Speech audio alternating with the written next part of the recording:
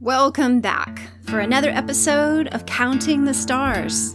I'm Mary Gillum, and I'm here for morning coffee with my husband Malone Gillum, where we ponder and discuss the big questions of life. Who are we? Why are we the way we are? What is truth and what is fiction? And just as endless as the stars in the sky are, our exploration never runs out of new questions and discoveries. So grab a cup of coffee for yourself if you like, and join us as we dive into what's unfolding this week. Let's focus in on seeing a little more of life and truth and do some growing up together as family. Here we go. Here we are. Good morning. Good morning. So I've got a question. Okay. And that is how, just thinking about how couples adapt, cope, tolerate, etc. The idiosyncrasies and, I'll call them neuroses. That's probably not technically correct. Just the things that, the baggage that their spouse, their partner brings to the table. Mm-hmm. And that those are the things typically that don't go away, It's probably the thing that, if you marry someone, you think, well, they're going to change. These are the things that don't change. And right. Eventually it may cause a separation or divorce or whatever. Are you trying to tell me something this morning? No. It's my stuff, and I don't know how you deal with it.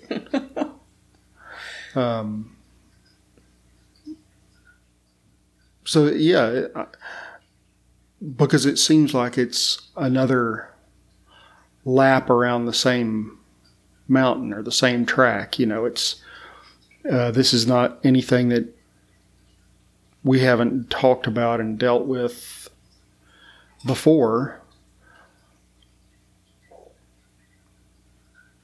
But even though the ground is familiar, it's unsettling nonetheless. So, to be less cryptic, for those who might be listening, for some reason, and I don't know the answer to this, I probably should go see a counselor to try to get to the bottom of it. I feel like most of my life I have spent in the witness box in the courtroom, being accused or examined or attacked or indicted. And so my experience of life has been one where I've been on the defensive, having to wonder about what's coming next. And, even in the witness box, even when your own lawyer is asking you questions, you still have to be wary, right? Because that's why they practice. So it's a terrible way to live, I can tell you that. And I know I'm not the only one, that there are others who feel this way. But just to live life on the defensive, and sometimes are worse than others. And I'm in a moment right now where it's come to the surface. And it's troubling to feel accused for who you are and what you believe. And it makes me angry, but because, at least in my understanding of following Christ, I can't lash out. I'm not supposed to lash out, so I don't lash out. I try to moderate or mediate my interaction, which is also frustrating because my personality is I want to lash out. I want to slash and burn. And so I live in a bundle of nerves and angst, and you get to deal with that.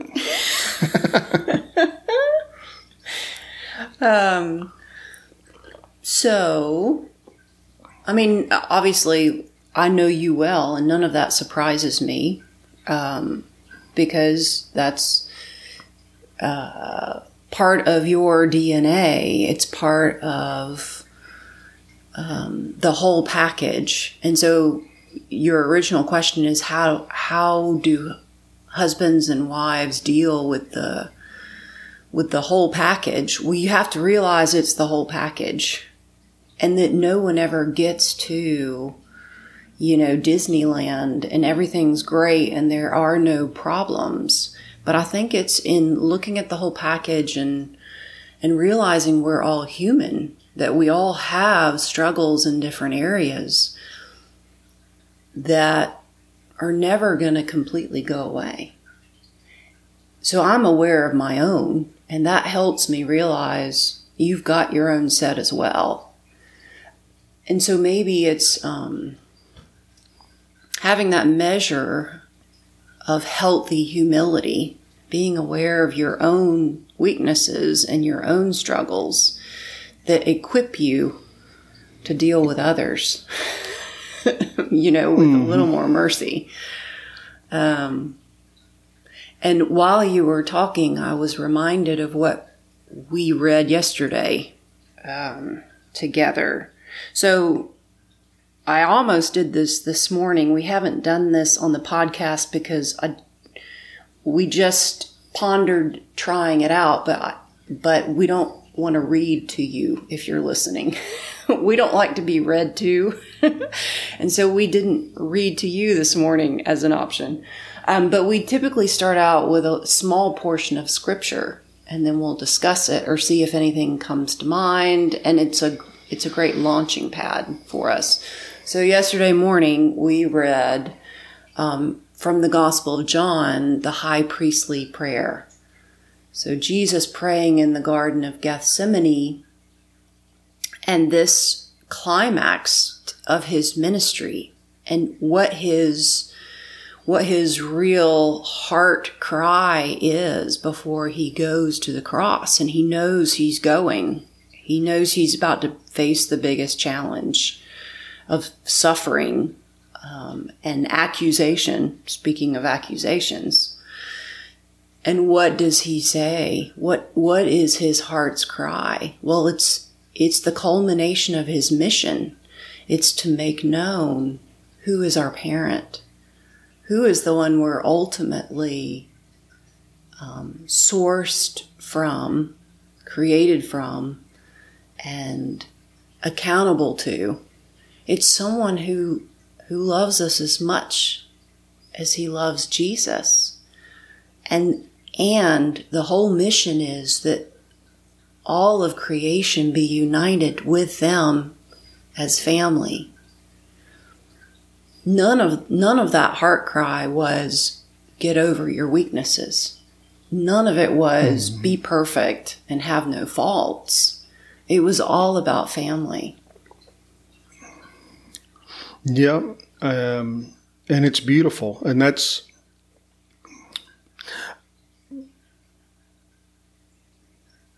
I guess it's part of my frustration, but it's not anything I shouldn't expect. So maybe it's my own fault for being frustrated.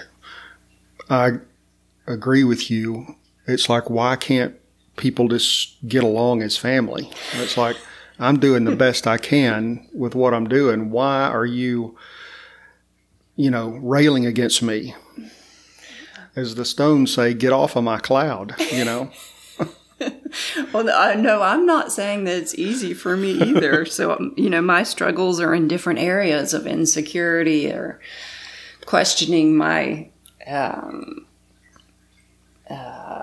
roles, or feeling less than or not enough, or that I've never done enough. So a whole different arena of struggles. But boy, it sure does help me to be reminded of, okay, what's really going on? What's true about us, and what's true about how God is seeing this? What's his perspective? And that always helps me to to settle down and say, okay. Yeah. Well, and to clarify, when I said a moment ago, why are you railing against me? That's not Mary railing against me. Y'all, this is kind of inside. You don't know what I'm talking about, but the long and short of it is, as many of you probably are aware, I'm a minister, and I'm doing my best to encourage people in the theology that I've learned, which is that our identity is sourced in a loving God, and it's why we love. And it upsets some people, and they will rail against me, and basically question my ability to minister and call me false, and those things get under my skin. Sure. Well, and knowing your theology, it's mine as well. It never ceases to amaze me if someone is offended when they hear how good God is and how much He loves us, and that's the most important thing. Mm-hmm. So I'm more shocked by it. And you, as a minister, maybe, and as the person that you are, has to defend it. Yeah, I'm not shocked by it necessarily, but I'll admit it makes me angry. I mean, it really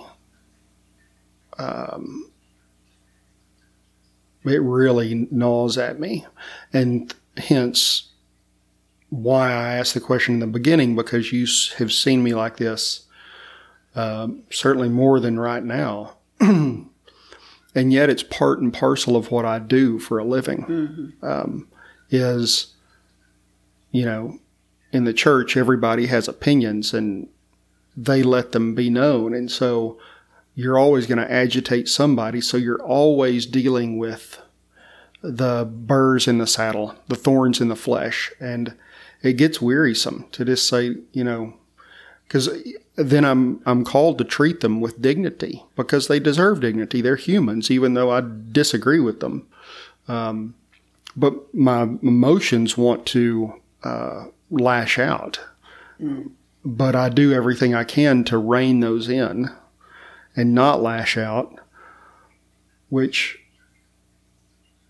is bottling things up, and that's not good.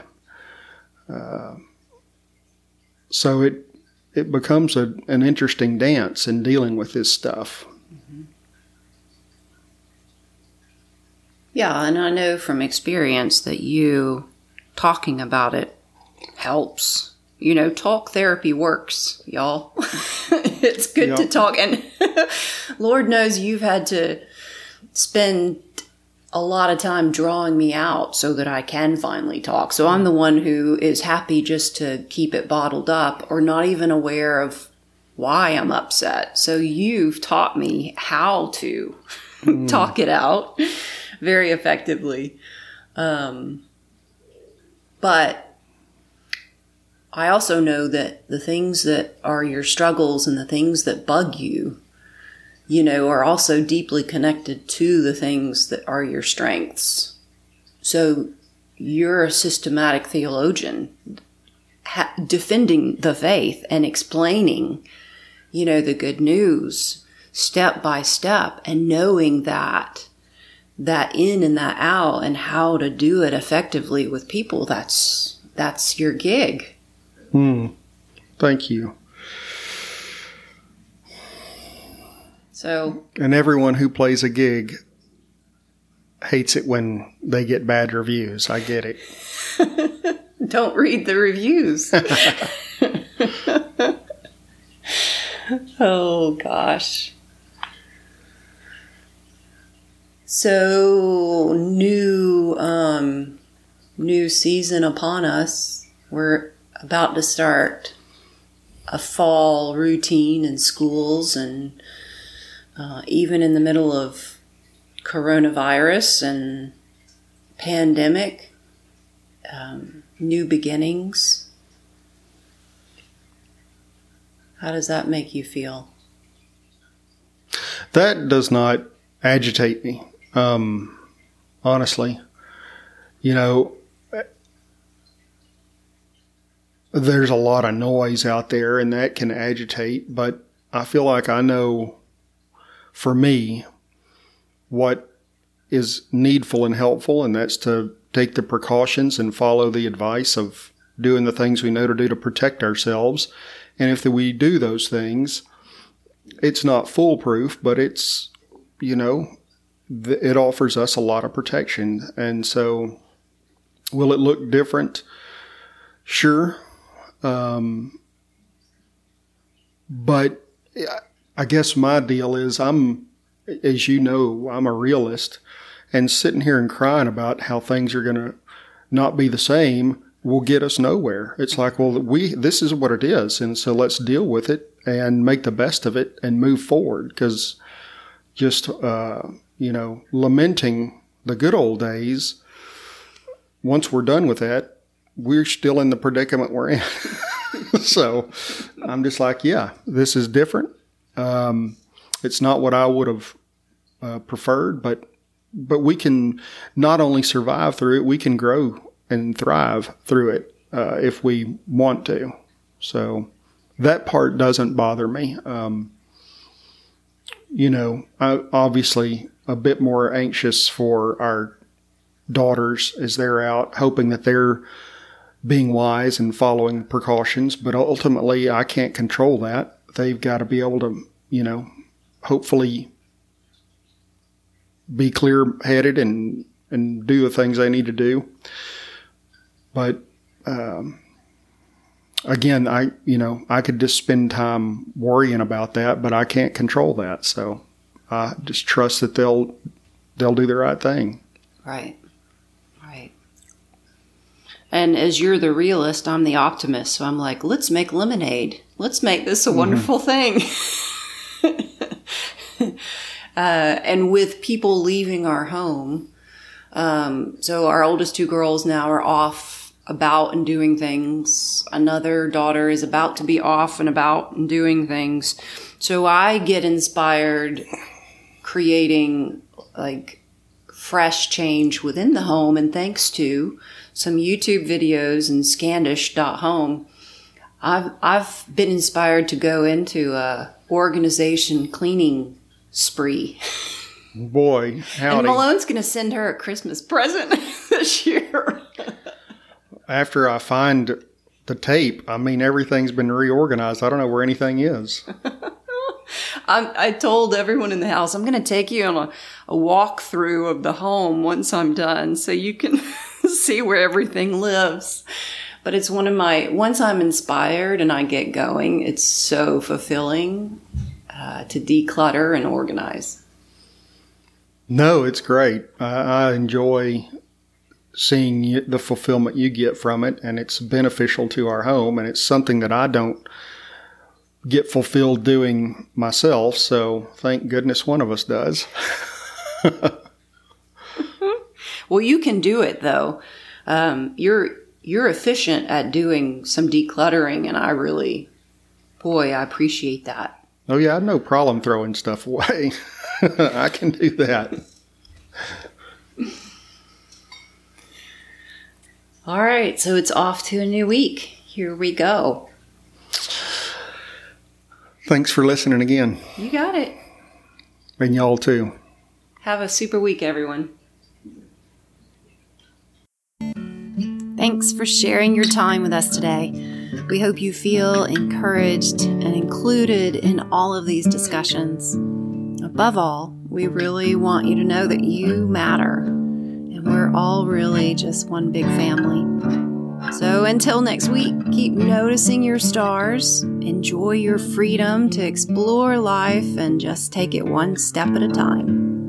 Peace.